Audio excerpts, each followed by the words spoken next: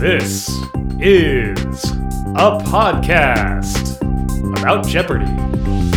Hello, and welcome to Potent Potables. I'm Emily. And I'm Kyle. We competed against each other on Jeopardy! Kyle ended up winning 7 games. And we've been chatting about the show ever since. Each week we start with analysis of this week's Jeopardy episodes. Then we move on to a deep dive into a question or category from one of those episodes. And we wrap it up with a quiz. So this week we are talking about the week of Monday, March 30 through Friday, April 3rd. On Monday, March 30th, we get the contestants Monya Day, a health journalist from Santa Monica, California, Kyle Dahlman, a political recruiter and trainer from Cincinnati, Ohio, and Kalila Walters, an attorney from Danville, Virginia, whose one-day cash winnings totaled $2,399. And in the Jeopardy round, we get the categories golf, tea time with tea in quotation marks, greens, 4, spelled like the number, birdies, and the masters, in parentheses, of art. So we've got a whole golf theme going in this round. Which, fortunately, did not actually have much golf content, because I don't know much golf content. Oh. This whole podcast is like a list of things that I'm not proficient in. I feel like that's time spent in trivia for me. Yeah. We did get actually some really good variety, even though all of the categories were plays on golf. Mm-hmm. They started out in the tea time category at the top and went down, and we found the Daily Double at clue number 3 in that category. It's at the $600 level. Monya finds it, and she wagered $1,000, even though she only had 400 at the time. It was only the third clue, so she wagered the maximum. And she got the clue from the name of a Greek actor and dramatist.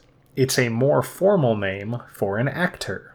And she correctly identified what is a thespian. Mm-hmm. I was once a member of a thespian troupe. Oh, yeah? In high school. Yeah. I'm not surprised somehow. Well, I played in the pit for the musicals for a couple of years, and then I was like, I want to try being on stage, and so I did, and that was fun.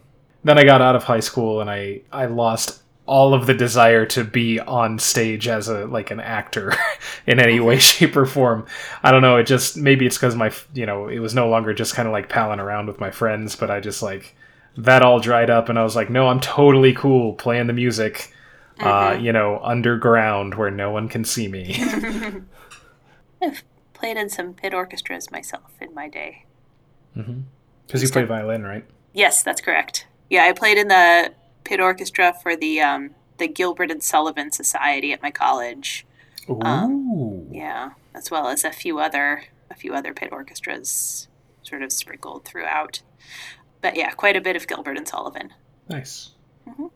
I was surprised in the Masters of Art category at the $600 level. The clue was one painter of this mother and child combo was dubbed Master of the Embroidered Foliage. And the correct answer there, Monya got it, was the Madonna and Child. I was trying to think what they could be asking for because I sort of mentally ruled out Madonna and Child because it seemed redundant with mother and child combo. I wouldn't have expected the repetition of the word child. Yeah, because really the wording of the clue, this mother and child combo, it seems like it's asking for Mary and Jesus as the correct response. Yeah, maybe they would have accepted Mary and Jesus. Maybe they meant to get Mary and Jesus. But referring to it as the Madonna and Child, which is the name of the work, acceptable. You can't say you can't say it's incorrect. Right. So at the end of the Jeopardy round, Kalila is at 3,000. Kyle is in the lead at 5,000, and Monya is in third place at 2,200. So she picks from the categories 20th century books, vice presidential quotes, up the river, abstract nouns, TV before and after, and Fete offensive. Mm-hmm. Fete. And Kyle pretty much took off in this round. No daily doubles were uncovered until clue number 27.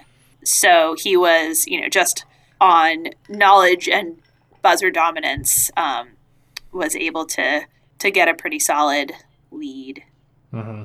Particularly from the $2,000 level. He was the only one to get any of the $2,000 clues correct, and he got 3 of them.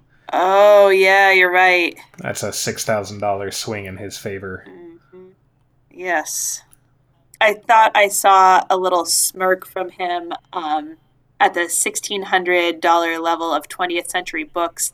The clue was the prologue to this Ralph Ellison novel says, "People refuse to see me." That is Invisible Man. And often in the green room, when they're going over kind of rules in the morning briefing, they will use the example of Invisible Man versus the Invisible Man as one instance where you really do need to get the articles correct, right? If there's a separate work that's differentiated by the articles, then you have to have your articles correct. If not, then you don't. Yeah. Am I remembering that rule correctly? Yeah, if there's nothing else that it could be confused with by using an incorrect article, then they'll give it to you. Mm-hmm. But that is a pretty clear example. The Invisible Man is a starkly different novel mm-hmm. than Invisible Man. It sure is. I thought the whole TV before and after category was delightful. Those were all, of course, before and afters of 2D. I think 2 TV shows for all of them, right? Yep. Yes. So we had The Good Doctor Who. I would watch that, I think. Will and Grace and Frankie, I would definitely watch that. Although, actually, I haven't watched any of the Will and Grace reboot. Orphan Black Mirror. Orphan Black is on my list. Black mm-hmm. Mirror, I enjoy, although you were saying last week that you really don't like dark, heavy shows, so stay away from it. It's one of many things that I think I will want to watch that at some point. Yeah. It's good, but it's very intense. Yeah. Finishing out the category, there was NYPD Blue Bloods and Miami Vice Principals. That would be a fun one. Yeah. Yeah. We find Daily Double number 2 as the 27th pick in vice presidential quotes at the $1,600 level. Monia finds it and wagers 6,000 of her 9,400. At that point, Kyle is at 15,400, so she's aiming to tie him. Kalila is trailing at 4,200. She gets the clue. In 1959, he told Khrushchev it was better to discuss the merits of washing machines than the strength of rockets. She can't come up with any guess. The correct response there is Richard Nixon. Yep, 1959 being the indicator there. Yeah. That vice presidential quotes category gave them a whole bunch of trouble. The only one they got correct was the $400 level. It's Aaron Burr, sir. Yep. Every time they don't give a Hamilton quotation, I'm like, that was a missed opportunity. I mean, you were there. Were you still there? Yeah, you were there because that was the show before yours. When Christine responded to the correct response to one of the questions was The Love Boat, and she sang it like the song, mm-hmm. and they had her re-record her response as just a regular, like, flat, saying The Love mm-hmm. Boat, because they weren't sure that they would be able to use it because of copyright. So yeah. I imagine, I don't know how litigious Lin-Manuel Miranda is. He's welcome to come on our show and tell us about it. Yeah, we would like to know.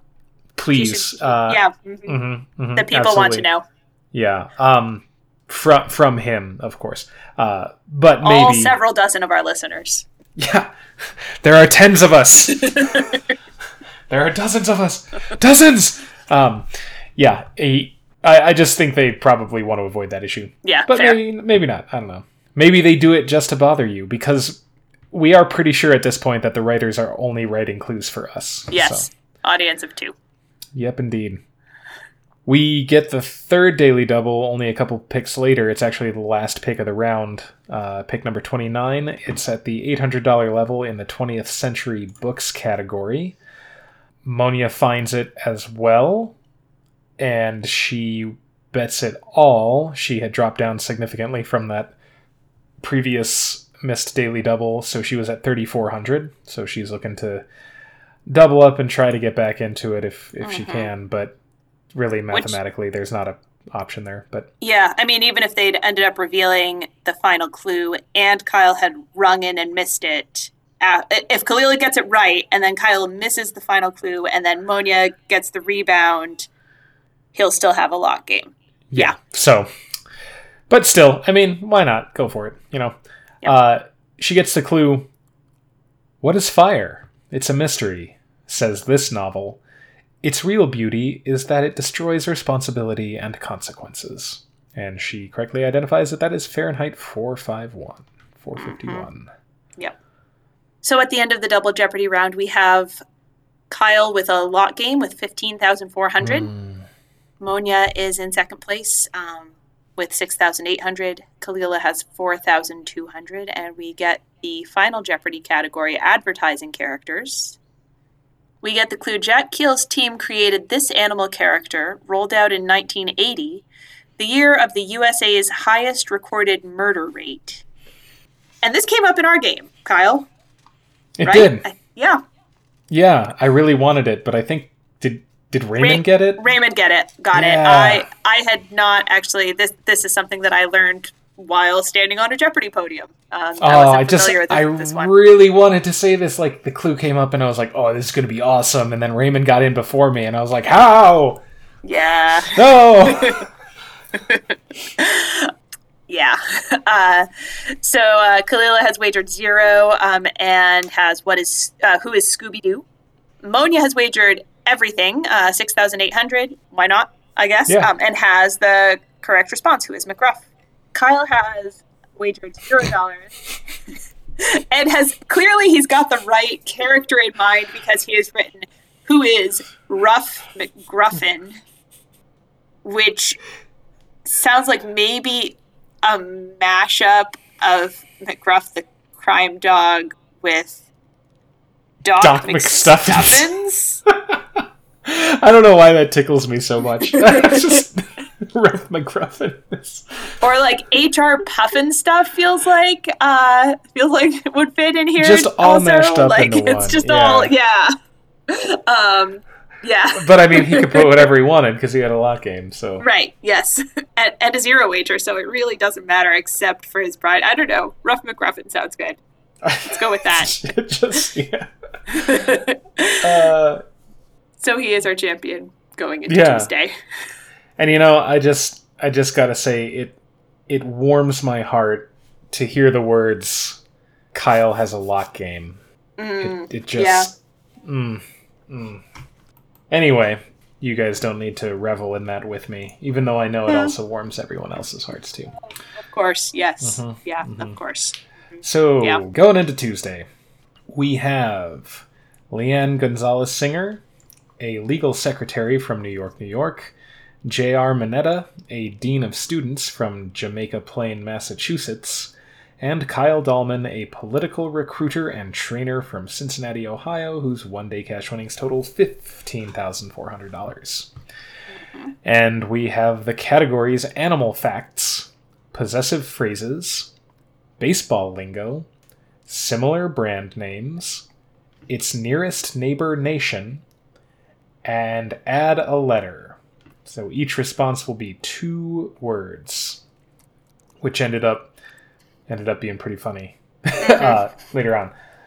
They jump right into the Nearest Neighbor Nation category, which I really enjoyed because it's a geography category, but it's also like it's a 2-step geography question because you got to think about where the country is, and then you got to think about all the countries around it and figure out which one is actually closest. Which, for a couple of them, was just like, what does it share a land border with? But for the most part, it took a little bit of thought. So yes, yeah, really good gets on that one. I thought some of them came to came to me easily. The $800 and $1,000 levels, I would not have known. I think no matter how. I'm just actually looking at a map for the $800 level. Yeah, Gosh, Trinidad and Tobago. Yeah, It's very close to Venezuela. I guess it really pays to look at like a map of the whole world and not just like split it into sections and look at the sections. Right.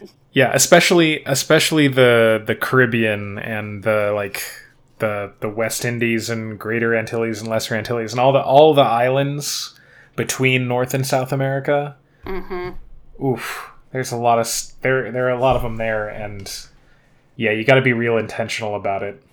I learned that in grad school. We are in an ethnomusicology class. We looked at calypso music for a little bit, which is from Trinidad. So yeah. And then the Gambia is entirely, well, not entirely, it's surrounded on 3 sides by Senegal, and then it has a coastal border with the Atlantic. Yeah, that one didn't come to me either, and I didn't have a good map of that part of Africa in my head, and thought, well, how can you pick one? You know, I assumed that it bordered more than one country, which, you know, if something borders more than one country, it's not a candidate for this category. Right. But yeah, good category. We get the Daily Double as the 20th pick at the $1,000 level of similar brand names. Leanne finds it and wagers 1,000 of her 2,200.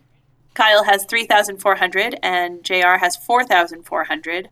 I would have made it a true Daily Double at this point. But, you know, especially because this has been a pretty gettable category. And out of an abundance of caution, that's a phrase we use now, they spent the first couple of clues giving the almost identical brand names because they'd been chided about making sure to give both words for the add a letter category. So Kyle had given what is Whopper and Whoppers for the 200. JR had given what is Domino and Dominoes for the 400. At that point, Alex told them they could stop doing that. Anyway, Leanne gets this clue. When you eat this brand's bars, make sure they're the chocolate ones, not the moisturizing ones. And the correct response there is Dove, 2 separate companies with the same name, making chocolate and soap, respectively. Or skincare, you know, like bath products. Yeah. So Leanne gets it correct and moves up to 3,200, still third place, but much closer. And Leanne has several more correct responses over the remaining clues of the round. And at the end of the Jeopardy round, JR is in the lead with 6,400. Leanne has moved up to second place with 5,800. Kyle is in third at 4,400. And they get the double Jeopardy categories. Remember James Garfield with an exclamation point. Missing pieces, movie title females, plays and playwrights, behind the TV and radio call letters, and C before E after I, which is possibly the most convoluted way of saying that the letters ICE will come up in that order in each correct response. We started the round with a triple stumper at the $400 level. Not just a triple stumper, but a triple nag or whatever we call it. So we call it when all 3 of them get it wrong. Let's call it a triple nag. Yeah. It's in missing pieces, and the clue is English first-person singular pronouns and 1970 song title words. I, me, and blank, and they're looking for mine. Kyle guesses what is we, JR guesses what is myself, and Leanne guesses what is us. Only one of those is a first-person singular pronoun. Right. I was I understand that you don't have a lot of time to think things out, but like we and us is not singular. Yeah. So I don't know, but yeah, whatever. Also, you know, like no shame, you know, like you're standing up there on the podium with all of your previously accrued knowledge kind of evaporating under the lights. Yeah, desperately clawing its way out of your head. It goes out the ears. Yeah. Just any way that it can. You just hope it comes out your mouth at the right time. So yeah, no shame. But yeah, the correct response there is I, me, mine, which I guessed, although I didn't know the 1970 song title. I thought the whole Remember James Garfield category was kind of fun because nobody remembers James Garfield. That's true. They held off until the very end of the round for those 5 clues, which makes sense. And the only ones that were correctly got were the $400 and $800 clues. Yeah. One of which, because like the $800 clue was not about James Garfield, it was about Herodotus. So, yes, I will say I got them all right. Nice job. Thank you. I did not know which state Chickamauga is in. Yeah. It's Georgia. It's Georgia. It is Georgia. We get the second Daily Double pretty late in the round. It's at pick number 23. It's in the Behind the TV and Radio Call Letters category at the $1,200 level. Kyle uncovers it, and he wagered 6,400 of his 6,400. He went all in. He was in third place, a pretty distant third place. Leanne was up at 20,200, so he had to make a move just to get in contention. It was the right wager, I think. Oh, for sure. Yeah, there was no other choice there. Anything less would be like, why bother? And he gets the clue. Chicago's WLS once stood for World's Largest Store to promo this store, which then owned the station. He guessed Neiman Marcus, but when someone, I imagine, who is not from Chicago thinks of Chicago, they probably think of the Sears Tower. Right. And Sears is the correct response. Now called the Willis, or no, I guess it's always been called the Willis Tower. Is that right? I'm looking it up and it says colloquial Sears Tower. Well, it's named for 36 years. Okay, so now called the Willis Tower. Yes. Now called the Willis Tower. Will always be called the Sears Tower, I think. Yeah. Or at least for a while. Yeah. So he drops to 0. Not too long after that, as the very last clue of the round, he uncovers Daily Double number 3. And at that point, he is at negative 400. So he is wagering basically for an opportunity to participate in Final Jeopardy. JR is at 11,200, Leanne at 20,200. It's at the $2,000 level of Remember James Garfield. He gets the clue, Garfield served 9 terms in Congress as one of these alliterative Republicans who wanted equality for African Americans. And you can see him struggling for it, and he eventually says, what is a know-nothing? The correct response is radical Republicans. That was a heartbreaking moment, I thought. Yeah, because he was, you could see him trying to get there, and the only thing he could come up with was know-nothings, which is like the right kind of time period. Yeah, and alliterative. And if you can't get to anything else, it's the only really alliterative thing you can think of. Although the know-nothings were they were on a different side of the political spectrum there. Right, yes. So I really felt for him having to leave the stage for Final Jeopardy. Yep. Yeah. Yep. So that was the last clue of the round, like you said. So at the end of the Double Jeopardy round, Kyle is at negative 2,400. JR is at 11,200, and Leanne is at 20,200. So it is not a lot game, although it is close. They get the Final Jeopardy category Geographic Namesakes, and the clue, a county in England has an ocean coastline roughly twice as long as the 18 miles of this U.S. state named for it. And both of them get it correct. I imagine you also got it correct. I did, yes. From that part of the country. I did too. Nice. Which felt pretty good about. It is New Hampshire. I remember this because of my wife's family. They're all from New England, mostly the Boston area, but I have gone with them to the New Hampshire coast, and I remember thinking, the first time we did, I was like, New Hampshire touches the ocean?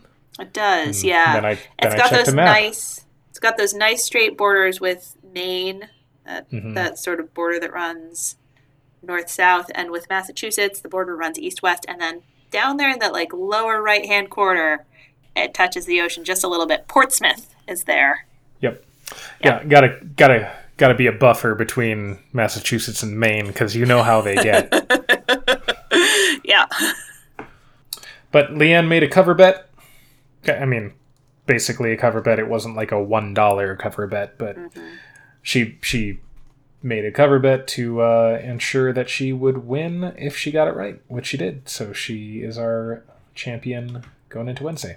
that's right. And on Wednesday, we get the contestants Cami Narayan, an educational advocate from St. Louis, Missouri, Hemant Mehta, a blogger from Naperville, Illinois, and Leanne Gonzalez Singer, a legal secretary from New York, New York, whose one-day cash winnings total $22,500. And we get the Jeopardy categories FBI Quantico, Going Pronoun, Nations in the Native Tongue, Potent Potable Analogies. This was like my dream category. Dreamboats. They will provide the name of a ship. The contestants are supposed to respond with the literary work in which it appears. And Hugh Jackman. Good old Hugh. Yeah, as I said, I thought the Potent Potable Analogies category was fun. I got all of them, I think. I think I got all of them. Yeah. Nice. Yep. So, for example, olive is to martini as this vegetable is to Gibson. A Gibson is garnished with a pearl onion. Mm-hmm. They did pretty well with them. Oh, no, sorry, they missed the 800 and 1,000. Yeah. Yeah, Cami was close, but not close enough with the $1,000 clue. Vodka is to Russia as soju is to this country. She guessed what is Japan, but that's Korea. I did not know that one. Yeah, probably North or South Korea, I guess. Yeah, it might predate the split. Yeah, I assume it does. I just something about being asked for a country and responding Korea. I'm like, wait, not quite a country, technically, right now. Yeah. Yep. We got the first daily double fairly late in the round. It was pick number 26 in the Dreamboats category at the $800 level. Leanne found it. She wagered 1,500 of her 5,000. She was in a pretty good lead at that time. Hemant was at 2,200 and Cami at 1,600. And she got the clue, the Astrea, a Roman slave galley from an 1880 novel. So again, this is giving you the boat, and they're asking you for the work that it was in. And she guessed what I guessed, which was Amistad, but the correct response is Ben-Hur. You probably don't need me to chide you, but Amistad. I know, is about not Roman slaves. I know. But I mean, it was was there a work titled Amistad in the 19th century? I don't think so. I think no idea. I think there was a historical occurrence with the ship, the Amistad. Right. But and there was a movie made of it, but... Right. That was much later, though.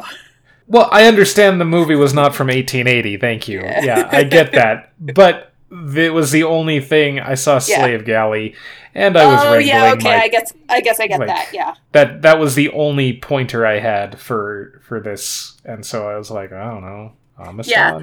Okay, so Ben-Hur was a phenomenally popular novel.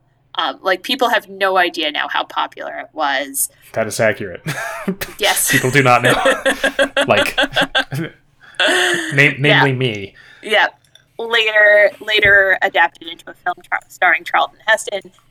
Ben-Hur is a Roman slave and lives at the same time as Jesus. Anyway, so yeah, Ben-Hur came right to me, as you can probably gather from this small deep dive I've provided. I've given you the bullet points. Yeah. Yeah. Well, Leanne and I got it wrong, so she drops down, but she's still in the lead. Yeah. So at the end of the Jeopardy round, Leanne is still in the lead. She's at 3,100. Hemant is at 2,200, and Cami is at 1,800. And we get the double Jeopardy categories: Planetary Science, We're on a Crusade, Gifts for Animal Lovers, Recent Plays from Real Life, American Women, and Crossword Clues J. We only had one Daily Double revealed in this round. 4 clues went unrevealed. They were the 800 and 1200 in We're on a Crusade, and the 800 and 2000 in Planetary Science. So there was a Daily Double hiding under one of those. We'll never know. And the only Daily Double of the round was found as the 13th pick at the $1,200 level of recent plays from real life. Leanne found this one as well and wagered $2,500 to Hement's $10,200 and Cammie's $1,000. She got the clue, the Public Theater's Mother of the Maid is about Isabel, the mom of this martyr. I was delighted to see this one, and I bet all of our listeners got it because Isabel is the mother of Joan of Arc, whom we talked about 2 weeks ago. Yeah. And that's how I got it. I was like, that seems familiar. So Leanne got it as well, bringing her up to 9,200, so pretty close in second place. She and Hement traded back and forth. He had kept the lead for a good long while, but at the end of the Double Jeopardy round, she is in a lead by the tiniest margin, 14,400, 14,200.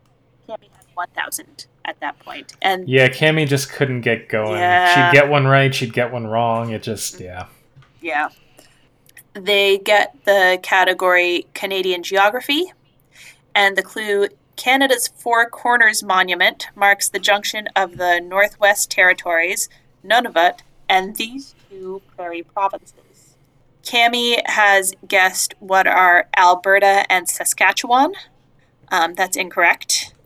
And she's wagered everything, so she drops to 0.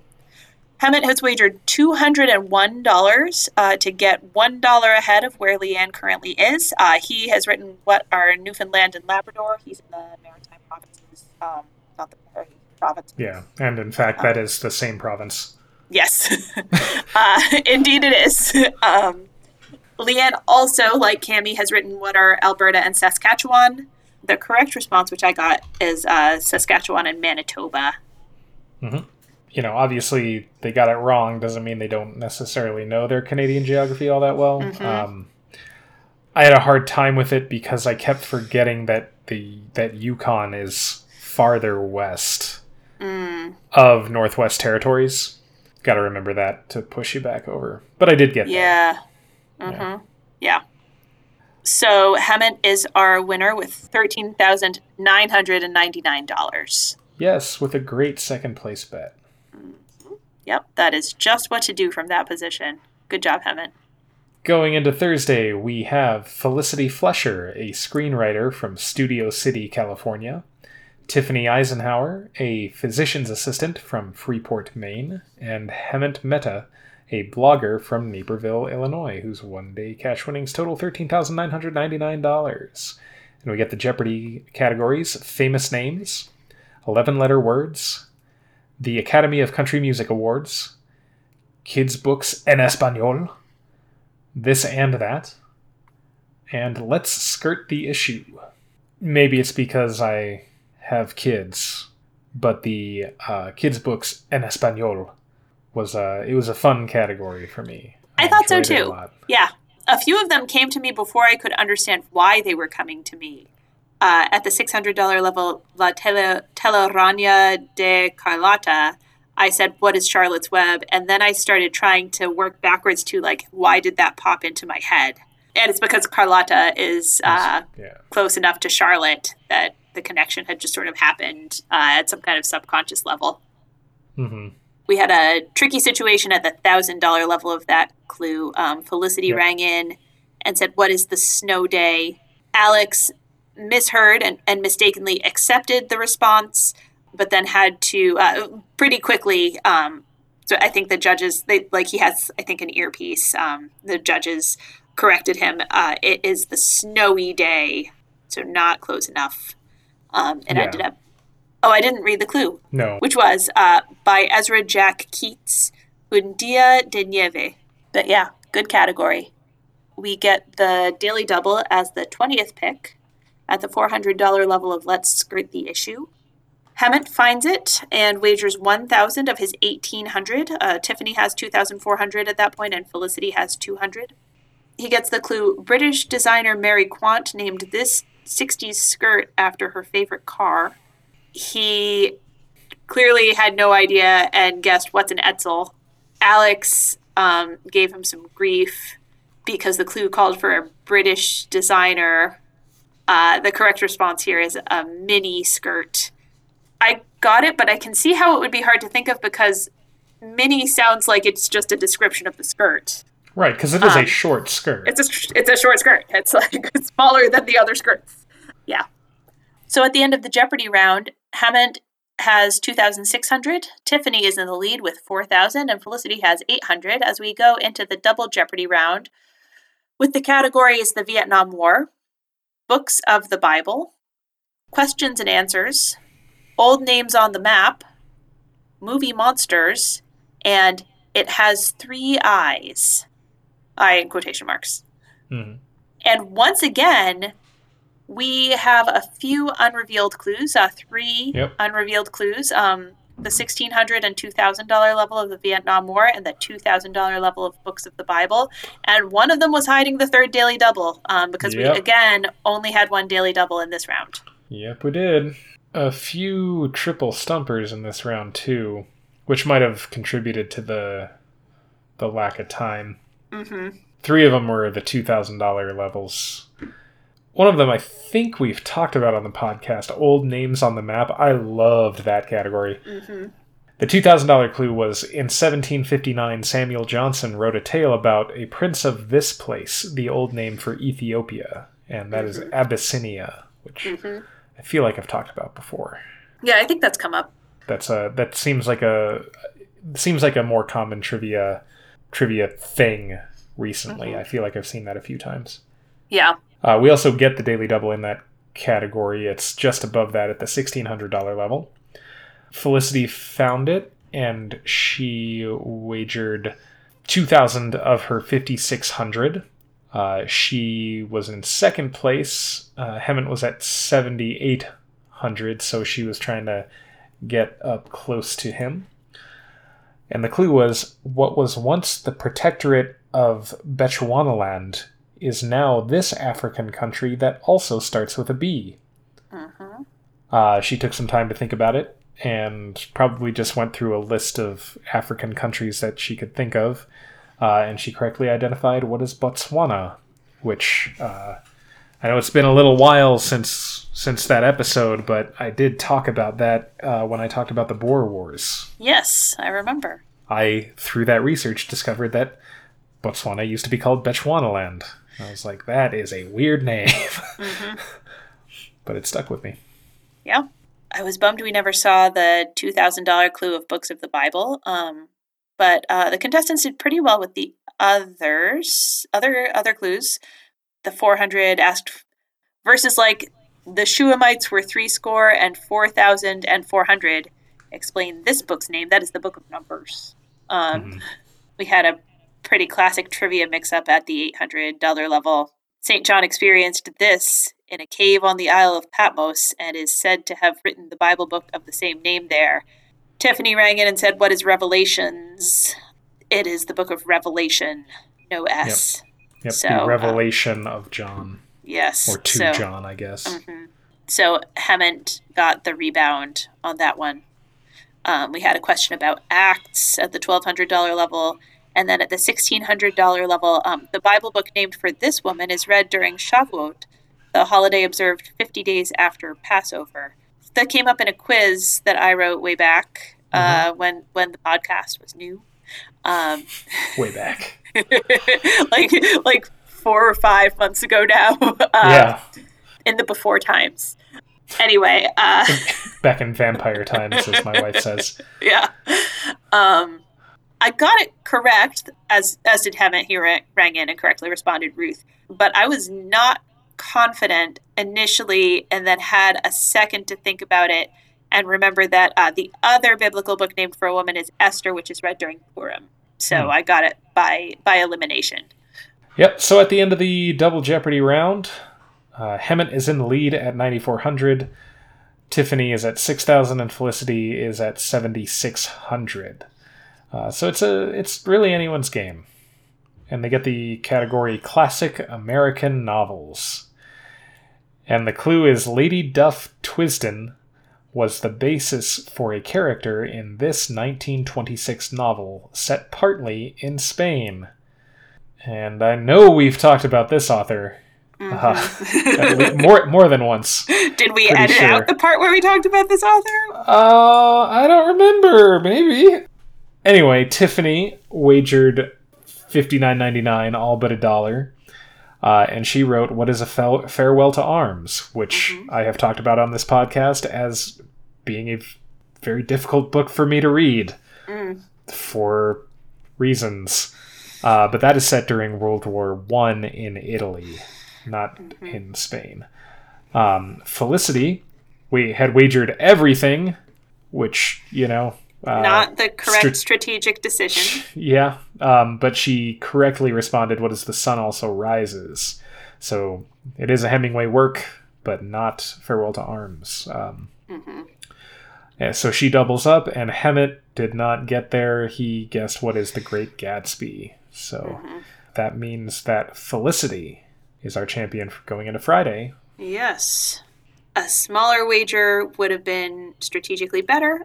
You have to really... I guessed The Sun Also Rises, but all I was able to do is narrow it down to almost certainly Hemingway, and then choose among the Hemingway titles I knew of. Yeah, I saw a set in Spain, and I was like, well, if it's not The Sun Also Rises, then I don't know what it is. Yeah, I couldn't remember the settings for his various novels. I knew it wasn't The Old Man and the Sea. That was the only... That I was like, that's incorrect. Yeah. The others, who really knows? Yeah, but it worked for her. Maybe she does really know her Hemingway novels. So going into Friday, we have Shannon Delaney, a librarian from Tustin, California. Jeff Jetton, a data analyst and accordion teacher. It's an interesting combo. From Nashville, Tennessee. And Felicity Flesher, a screenwriter from Studio City, California, whose one-day cash winnings total $15,200. And we get the Jeopardy round categories: West Coast State Higher Ed, The Code of Hammurabi, Weapons of the War, TV Transports, Have You Heard, and The Word is Love. I gotta think Jeff's description as a data analyst and accordion teacher is kind of like an occupational mullet. Yeah.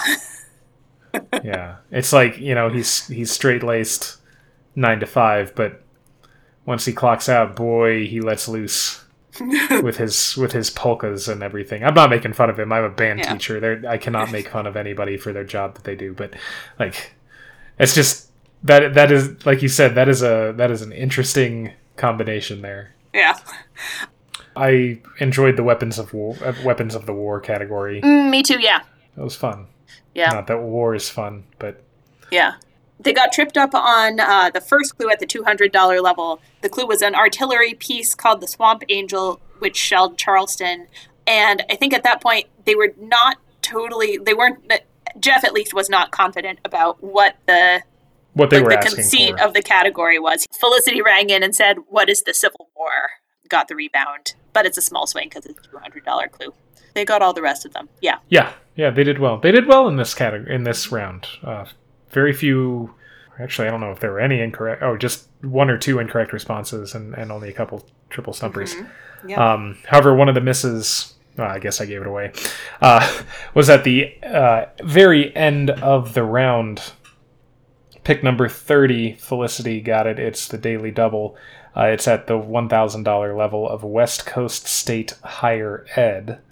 She wagered $1,300 of her $3,800. Jeff was in the lead at $5,000, and so was Shannon, also at $5,000. So she was betting to get $100 ahead. She gets the clue. This school in Spokane uses the Jesuit motto Ad Majorem Dei Gloriam, for the greater glory of God. She's not sure. She takes a guess. She knows Spokane's in Washington, so she guesses what is the University of Washington. But that is Gonzaga University, which I got, but I was almost... I don't know what I would have said if I'd been on stage, because a good friend of mine went to school in Spokane at a small Christian university called Whitworth. And I went and visited him there. So my only experience in Spokane is at a different university than Gonzaga, which is also like Christian focused. Not that Gonzaga necessarily is, but it's a Jesuit school. So like when I saw that, my first and primary thought was Whitworth, and then I was like, wait, there's no way they're asking for that school. Like, no, yeah, that's a bit too deep. I'm pretty sure they're asking for Gonzaga, so which they were. Yeah. But she gets it wrong. That's okay. Means that going into the double Jeopardy round, she is at 2,500, and Jeff and Shannon are at 5,000. So Felicity gets to pick from African geography, Atlantis, You're Quite the Pair, Nobel literary nominees, Shooting the Godfather movies, and Time to Pay the Tab, TAB in quotation marks. I didn't know much about Atlantis and was able to do fine in the category, but also learned some things. So that was fun. Yeah. Yeah, it was a fun category. I enjoyed that. There was a triple stumper in the African geography category at the $800 level. Of Morocco's 4 imperial cities, this capital is the only one on the coast. Oh, yes, I knew I wanted to talk about that. That's Rabat. We talked about that last week. That's right. It was one of the Barbary states. Yep. Well, I guess the Sultanate of Morocco in general, but yeah. Yeah. Yep. The $400 clue in that same African geography category was one of my pet peeves, which is a map where I don't need it highlighted, but they highlight it. When Marco Polo told stories about Africa, he most likely confused 2 different places in describing the city of Mogadishu. He referred to it by the similar sounding name of this island 1,000 miles away. I guess I didn't need a map at all, but they provided a map and highlighted Madagascar.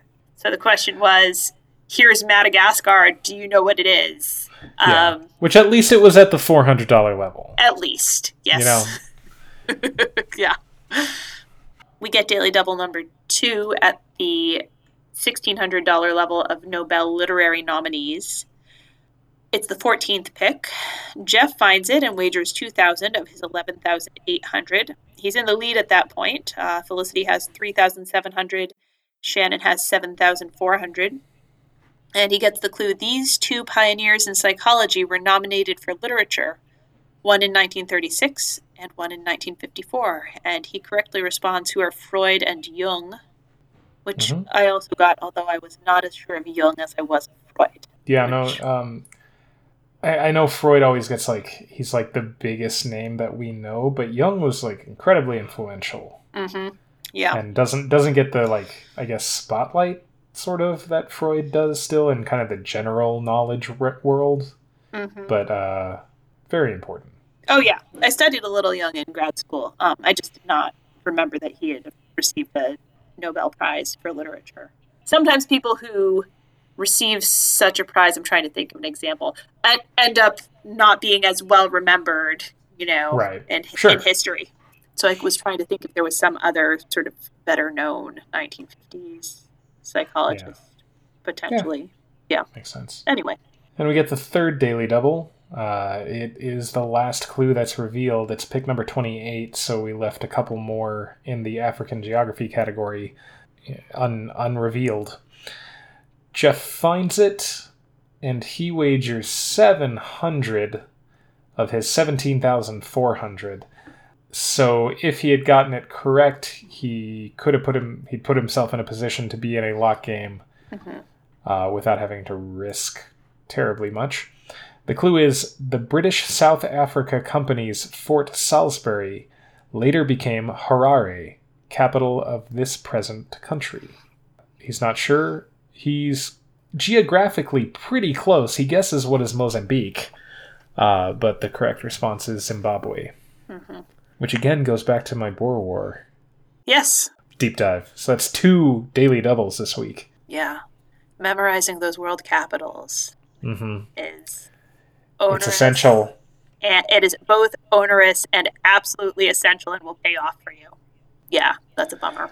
So at the end of the Double Jeopardy round, Jeff is in a commanding lead, but not a lock game with 16,700. Shannon has 9,000. Felicity has 8,500. She's in third place, and we get the category Historic Americans.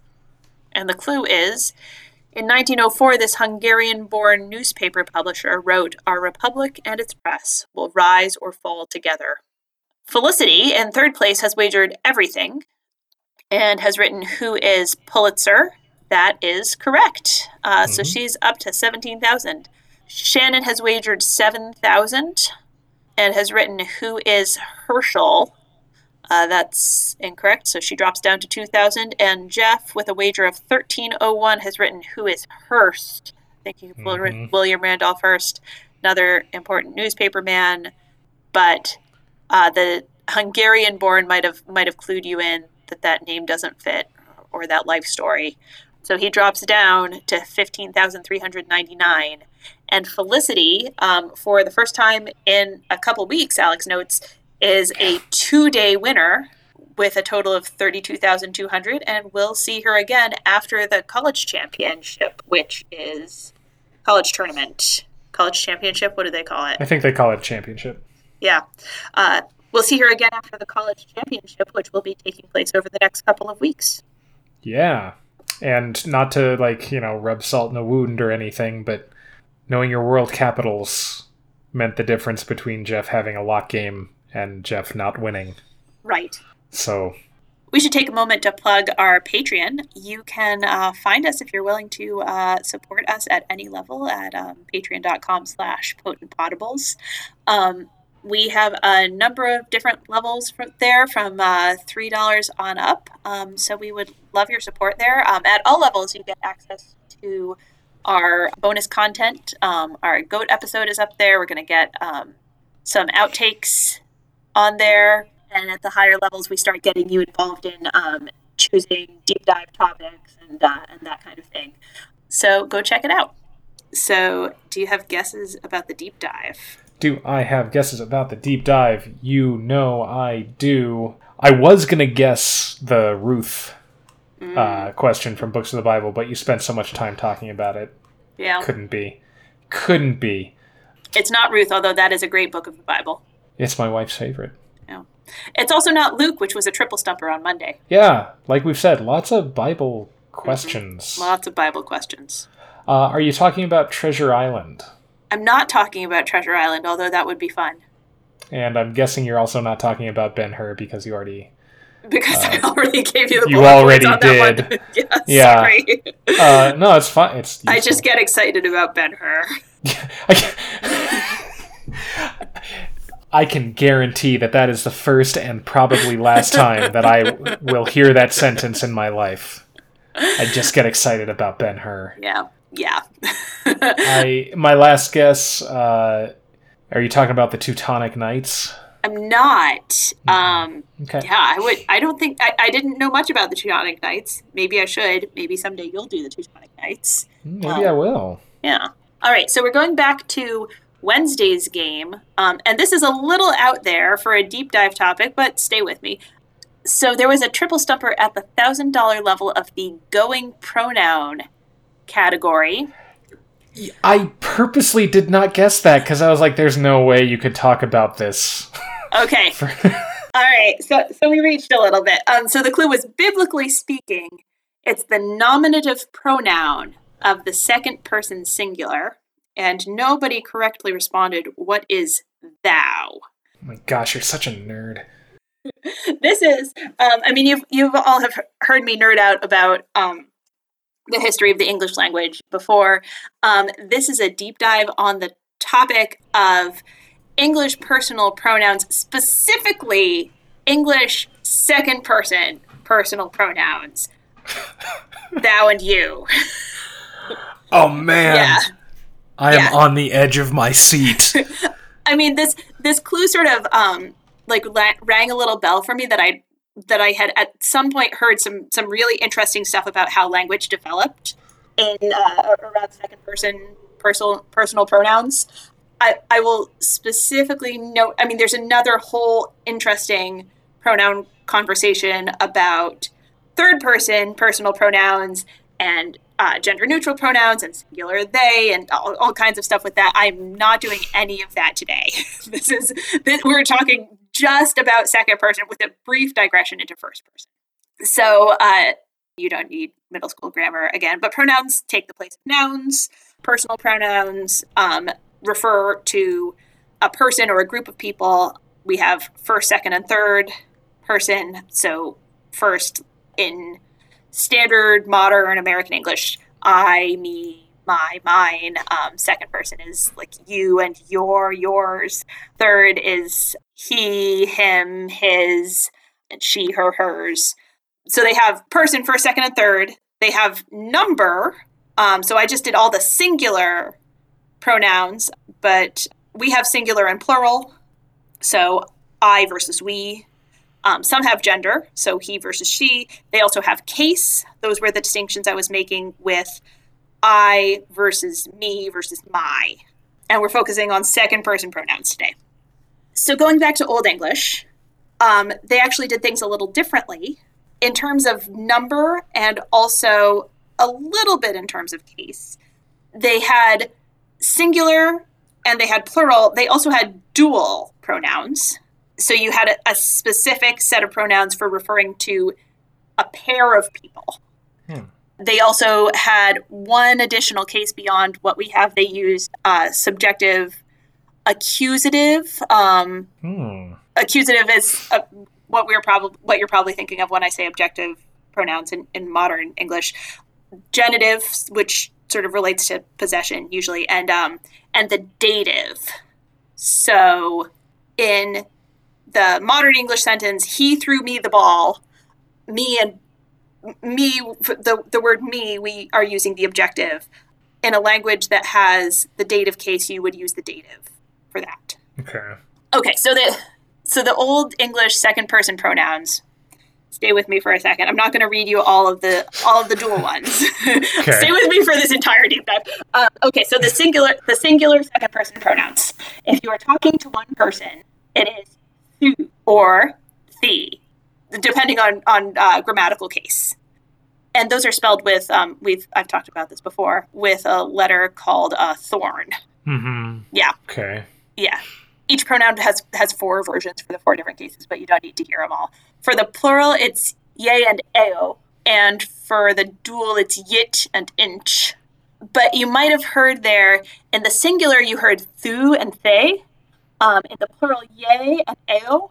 And you can hear there the roots of thou and you. Mm-hmm. So the ones that start with a th, thou and thee, the ones that are related to thou and thee, those are the singular second person pronouns. The ones that sound like you and ye are the plural second person pronouns. And you is only used in the accusative. So if you're addressing a group of people, it is always ye. Or ye. Yeah.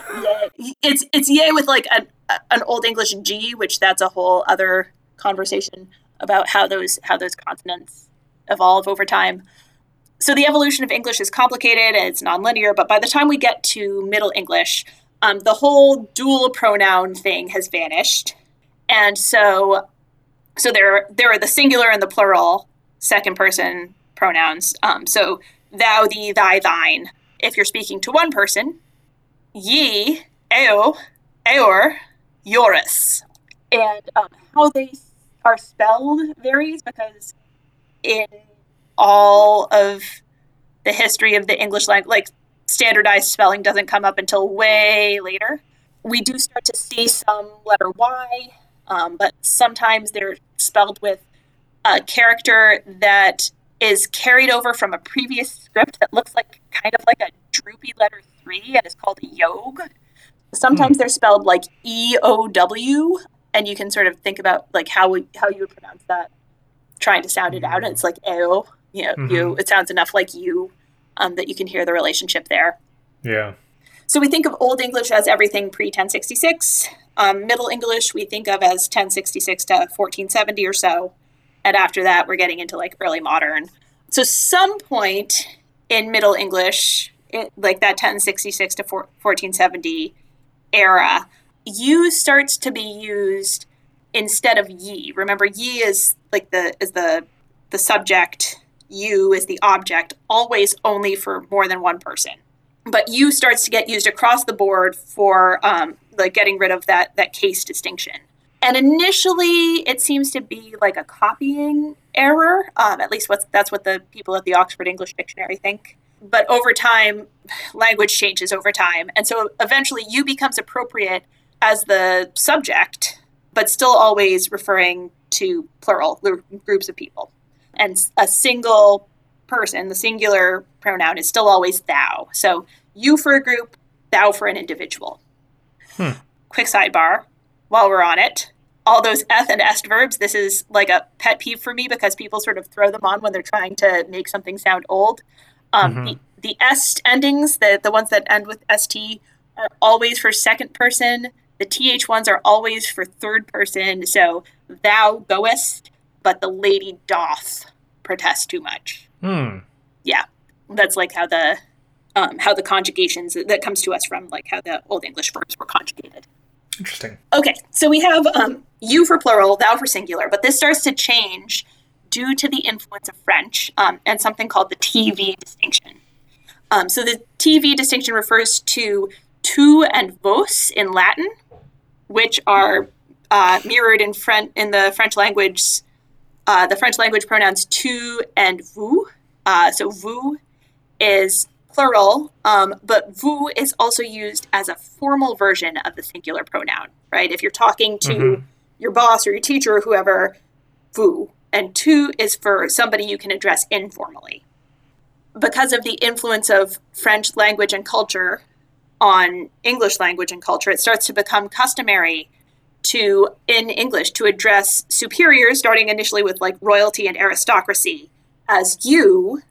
So using like a plural form of address, but still using thou for speaking to equals. One more quick tangent.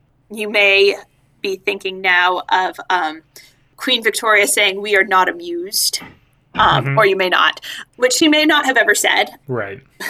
But that we, the use of we by monarchs, the royal we, also known as the majestic plural, sort of fits in here. Yes, it is what's called a nocism, again from a Latin pronoun, first person plural pronoun, and that's connected to the TV distinction also. The idea is like a person of a high office speaking in their official capacity uses the plural to refer to themselves to kind of denote like the dignity of their office and the formality of the speech. So in English, people start using you to refer to aristocrats and royalty, but over time, you becomes more and more prevalent as a form of address. It's perceived as the more polite and respectful way to speak. And so there's this sort of slide of like, if you're not quite sure if it's like too familiar to address someone as thou, you just go with you, which used to be only for plural, but now is like plural or polite, respectful, formal. Deferential. Gotcha. Yeah, formal. Okay. And so thou becomes like the situations in which you can use the term thou become more and more constrained to equals, and then just to family, and then just to children and people that you're trying to be rude to. The use of thou as an individual form of address drops off pretty sharply and basically disappears by like the late 17th century, except in certain regional dialects. You can find some rural English and Scottish areas with strong regional dialects that preserve thou. But other than that, throughout much of the English-speaking world, the use of thou drops off and you takes over completely. The other exception here is that you may remember from like movies or books that Quakers, members of the Religious Society of Friends, used thou and thee. And I knew this about the Quakers, and up until I started researching this, I assumed, if you don't know that thou used to be the informal and that it dropped out of use because it was perceived as like excessively informal, you may mistakenly assume that thou was considered very formal, which is how it's sort of flipped around to be perceived now, right? Right. And so I had sort of assumed that it was like, oh, the Quakers are like being so like respectful and hold every human being in such high esteem. And I'd like sort of made up a whole theology in my head. I was like, oh, they believe in like the inner light of God in each person. So like you have to, address them with like utmost respect. That's not the way that they're thinking about it at all. They're preserving this very familiar, very kind of egalitarian form of address, preferentially over the more hierarchical and formal you, which started as a way to like preserve like class distinctions, right? They're trying to do away with those. They have this practice of plain speech, they call it, as part of their religion. Yeah. And they're rejecting this practice that was used to differentiate like by rank in terms of by differentially using those pronouns. So their use of thou was about, like we're all, equal and intimate and familiar as humans. Quakers continue using thou and thee into the 19th century, but eventually even Quaker use of thou phases out in everyday speech. And now in modern English, you is used for singular and plural, subjective and objective. So where we differentiate in the first person between I, we, me, us, like imagine those like in a little grid, right? Singular, plural, subject of the verb, object of the verb. The second person grid is like you. We don't differentiate those at all. We have a separate your and yours for possessive. Right. But you is taking over the heavy lifting for numerous pronouns that we used to use regularly. So you, which used to be only for plural, has grown to be for singular or plural, and that's a linguistic problem that comes up over and over again. And so all of these various regional and colloquial second person plural pronouns start to come into popular usage. The best known one, of course, is the Southern y'all, and relatedly, the all y'all. My husband makes fun of me because he says Northerners get obsessed with like this distinction between y'all and all y'all. Yeah. Yeah. I use those all the time. Mm-hmm. Yeah, all y'all comes up when you need to be clear, like there are subsets within the group, and you need to be clear that you're addressing the larger group, not a specific like couple or family within a group, right? Mm-hmm. Well, I've actually come to taken to saying y'all and all y'all instead of like, hey guys or you guys. Yeah. I'm going to get to guys in a second. Okay. But yes, I like y'all. Y'all is good. It's inclusive. And as I was thinking about y'all and all y'all and the fact that there used to be a separate set of pronouns when you were addressing just two people, that felt like kind of a parallel to me. Interesting kind of parallel that like when you're addressing a plural group, sometimes you need to differentiate like who exactly are you addressing. So yeah, the Southern y'all is the best known second person plural. There's the Appalachian Yuans, which is like a contraction of you ones, and the Pittsburgh yins comes from that too. Philadelphia uses yous. If you're in England, the most common is you lot, and then we have you guys, right? Which is its own fascinating little tangent, going back to the 1606 gunpowder plot. Really? Yeah. Okay. So 1606, Guy Fawkes attempts to blow up the Houses of Parliament. You're a trivia person. You know this. He's caught and executed, and Parliament passes the Observance of 5th November Act, establishing a day of commemoration and celebration. And part of the celebration is that Guy Fawkes is burned in effigy. Mm-hmm.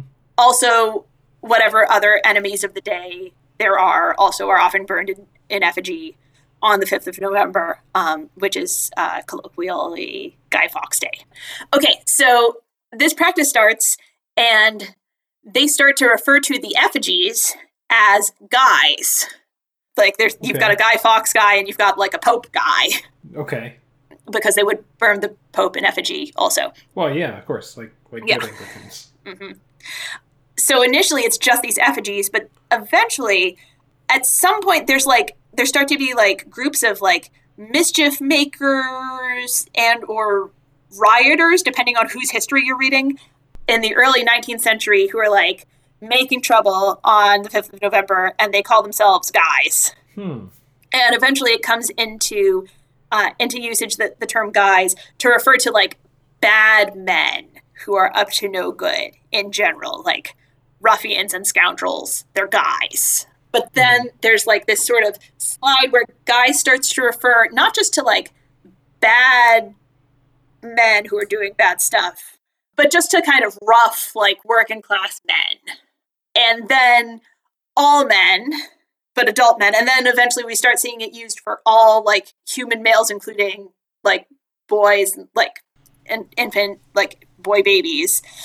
And then sometime in the mid 20th century, still controversially, it starts to get used in a gender neutral way, which we are in the middle of now. And I do it. I can't seem to shake it. Maybe this deep dive will be the thing that does. I'm pretty sure that like last week or the week before, I said on the podcast something like, "It's okay, guys. I vetted him." With regard to your feminist credentials, Kyle. I think you did. Yeah. Yeah. That is ironic. Yep. So that's where we get guys. So yeah, that's the story of you guys. So over time, as the term thou came to be seen as archaic, paradoxically, it started to be perceived as like more respectful. The reason that the Jeopardy clue used the phrase biblically speaking is that the King James Version preserves the Greek and Hebrew second person singular versus plural by using thou for singular and ye for plural. Okay. So whenever someone addresses God, or whenever God addresses someone, the words thou and thee are used. And you and ye are only used for groups of people. So God isn't addressed as thou in order to be respectful in the King James Version. God is addressed as thou because God is one. Although God is also three, but in Christian theology, but no need to get into that. That actually also could be a separate pronoun conversation. Right. So, but eventually, nobody remembers this history, the singular, plural, formal, informal distinction, and all the history behind this is forgotten. Eventually, it comes to be that like this biblical language seems ancient and fancy, and it's in our old literature. And so religious traditions start to use thou in prayer and in liturgy and in hymnody as like kind of a sign of respect toward God. It's not about singular versus plural anymore. It's about using something that sort of feels like it has like the gravitas of ages, right? Mm-hmm. Yeah. Which is paradoxical because the reason this language is archaic is because the use of the word thou declined due to it being perceived as disrespectful. Yeah, that's so weird. Yeah, and that is the story of you and thou. I will give you credit. That was far more interesting than I thought it would be. Right? Thank you. You were so skeptical at the beginning. I was definitely really excited to hear about second person pronouns. That's what I get up in the morning for. Yeah. Well, who doesn't? Are you ready for a quiz? Oh, you know I'm ready for a quiz. All right. The category heading for this quiz is pronouns. Okay. All right. Question 1. Used as a play title by Edward Albee, a song title by Billie Holiday, Beyonce, and Vitamin C, among others. Not together, separate songs. That would be a song. What common phrase uses the first person singular pronoun in the objective, reflexive, and subjective cases? Oh, Billie Holiday. I should know Billie Holiday. I don't know. I'm not going to get there. I'm swirling through a lot of different like words. I'm going to pass. All right. The correct answer here is me, myself, and I. Oh, yeah. Duh. I did know that was an Edward Albee play. Mm-hmm. Yeah. I did not know that was a Billie Holiday song. Yeah. I had to look it up because the only one I could remember was Vitamin C. Because I only know the pop music of 1998. As we have covered many times. Yes. Let's just move on. All right, Question 2. On we go. What 2013 film, which was nominated for an Oscar for Best Picture and won an Oscar for Best Original Screenplay, Stars Joaquin Phoenix, whose love interest Scarlett Johansson never appears on screen. Well, given that it's a pronoun, was it that long ago? I'm going to say her. You are correct. It is her. Man, I really thought that was much more recent. Gosh. Nice job. Yeah, he falls in love with like his AI. His Siri. Yes. All right, question 3. In French, tu is the second person singular informal pronoun, while vous is used for plural or formal usage. In Spanish, there are informal singular and plural second person pronouns, tu and vosotros or vosotras, respectively. And there are also formal singular and plural second person pronouns. What is that formal second person? Let's go with singular, but I would also accept the plural version of the pronoun. Okay, those are usted and ustedes. Yes, you are correct. Yeah. All right. So question 4. It is probably apocryphal that Louis XIV said this well-known quotation, but it has remained part of his legacy because it so aptly sums up the centralization of power that characterized his reign. In French or English, what is that famous phrase? Oh, man. I just saw this.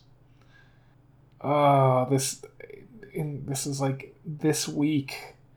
Oh. Is it I Am the State? Yes, it's I Am the State. Okay. Woo. Nice job. Oof. Oh. All right, so you're at 30 points going into question 5. Okay. All right. While singular they seems to have finally gained pretty widespread acceptance, there have been many other attempts at introducing a gender-neutral third-person singular personal pronoun. One notable such pronoun, thon, was coined in 1858 by Charles Crozat Converse, and although it never gained widespread popularity, it was championed by a now defunct two-named publisher who is better known for their encyclopedias than for the dictionaries that included thon from 1903 until they dropped it in their 1961 edition of the dictionary. Name the publisher. Okay, two-named publisher that had encyclopedias and is now defunct. I can only think of one publishing company with two names that that is tickling my mind as though it doesn't really do that anymore, and that's Rand McNally. That's not a bad guess. It is Funk and Wagnalls. Funk and Wagnalls. Yeah. They're like defunct-ish enough, but I really liked that it had funk in it. Yeah. No, that if I'd known it, that would have been a really clever clue. Yeah. Yeah, their most recent publication is in 1996, and they're like the intellectual property has been like divided up and sold off. Sure. And so they're like, it exists like various kind of, there are like little pieces of Funk and Wagnalls sort of still in circulation, Encyclopedia Britannica has rights, it looks like, and like I don't even know, but yeah. Okay. Yeah, Funk and Wagnalls really pushed for thon, tried to make thon happen. Stop trying to make thon happen. Thank you for getting my Mean Girls joke. You're welcome. It's probably a contraction of that one. Interesting. Yeah. All right, so you have 30 points, and the final category is American poetry. You.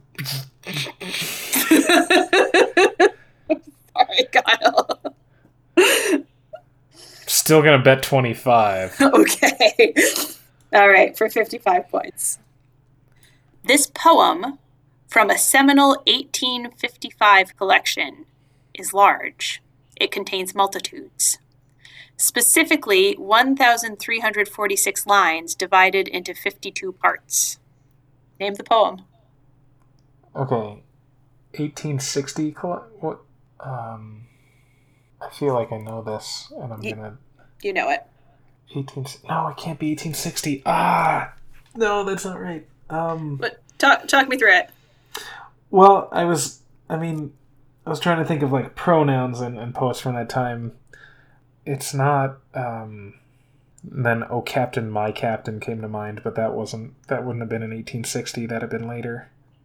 Do you want a hint? Sure. All right, let me give you context for "Contain Multitudes." Here are the lines that come before. Do I contradict myself? Very well then, I contradict myself. I am large, I contain multitudes. I'm not going to get to it. All right, this is Walt Whitman's Song of Myself. Song of Myself! Ah, I knew it was Whitman. Mm-hmm. Ah! All right. I promise I will not put poetry as the final again until at least July. Thanks. You're welcome. Got to rotate our final topics around here. I haven't had a poetry final, have I? Maybe I have. No, I would have complained about it a lot before. Yeah, sorry to do that to you. It's all right. It is something I should know. Yeah. Yeah, I was not going to be able to work my way there, no matter how much time I took. Yeah. One of my favorite choral singing experiences is Vaughan Williams' Sea Symphony, and all the texts are Whitman. It's so good. Yes. Feels a little it's a little overwrought. I mean, it's a Vaughan Williams setting of Whitman. It gets overwrought. Yeah, but I love Vaughan Williams. Yeah. Well, you can get me next time. Yeah, be sure to tune in next week when I give a quiz entirely on pop music of not 1998. Yeah, that would be fair. No, it's fine. It's fine. And hopefully our listeners were able to get there. Were able to pick up that hint. Mm-hmm. And the very obvious hint when you actually read lines from the poem. So we all have our weak spots. This is getting like weird because like we know each other's strengths and weaknesses so well, you know? Yeah. So it's kind of hard to write a quiz when it's like, well, I want to write this question, but do I purposely put it in here knowing that they're probably going to get it wrong? Yeah. Or things that are like sort of obscure and niche, but we just both know that we're both interested in that. Yeah. All right. But hopefully our listeners got some of those. Speaking of our listeners, thank you so much for listening. It is very fun to share this with you in the midst of pretty horrible global situation. But here we are. We're here. We're talking about Jeopardy, and we're going to be back to talk about Jeopardy again next week. Be sure to subscribe and review on whatever program or client you use to find our podcast. Leave us a rating, too. That helps us out with the algorithms. And, of course, you could also help us out just by telling your friends. Bringing in your... maybe you have friends. I've just heard of a couple who doesn't normally watch Jeopardy, but now that they're stuck at home, they watch it every night. Mm-hmm. Bring them in. Yeah, mention it on your Zoom happy hour. That's right. We mentioned our Patreon earlier, but let me mention it again. You can check us out on patreon.com/potentpodables if you're willing to throw us a couple bucks a month. You can find us on Facebook at Potent Podables. You can find us on Twitter at PotentPodables1. Our email is potentpodablescast@gmail.com, and we're on the World Wide Web at potentpod.com. And we'll be back with you next week with another week of Jeopardy. I'm going to talk about the college championships. So until then, wash your hands and stay in your house. And and may your minds be quick and your buzzers quicker.